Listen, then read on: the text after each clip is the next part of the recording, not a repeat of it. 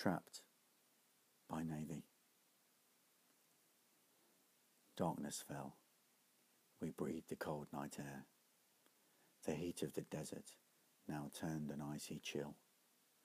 Trapped in a combat zone, no base for miles, we knew they were coming, and they were coming to kill. The sergeant talked of serving his country, and the corporal talked of his life back home. The mood was sombre, and our hearts were sad, our fate written in the stars in this desert alone. The wait for the first rounds to come our way was over quickly, and bullets passed my head. They fired with aggression and without pause. I wished for life, but in this hell I was better off dead. Our ammo was low, and we were surrounded.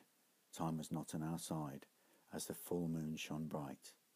They kept on coming at us, wave after wave, silent killers that stalked their prey in the night. Still we kept on fighting, each man to his duty, while guns blazed and bullets fell all around. As bullets, comrades fell, our blood soaked into the ground. When morning came, we were tired and weary. The shooting stopped and silence fell. As the heat of the sun warmed our terrified faces, we had all survived the night and a visit to our own hell.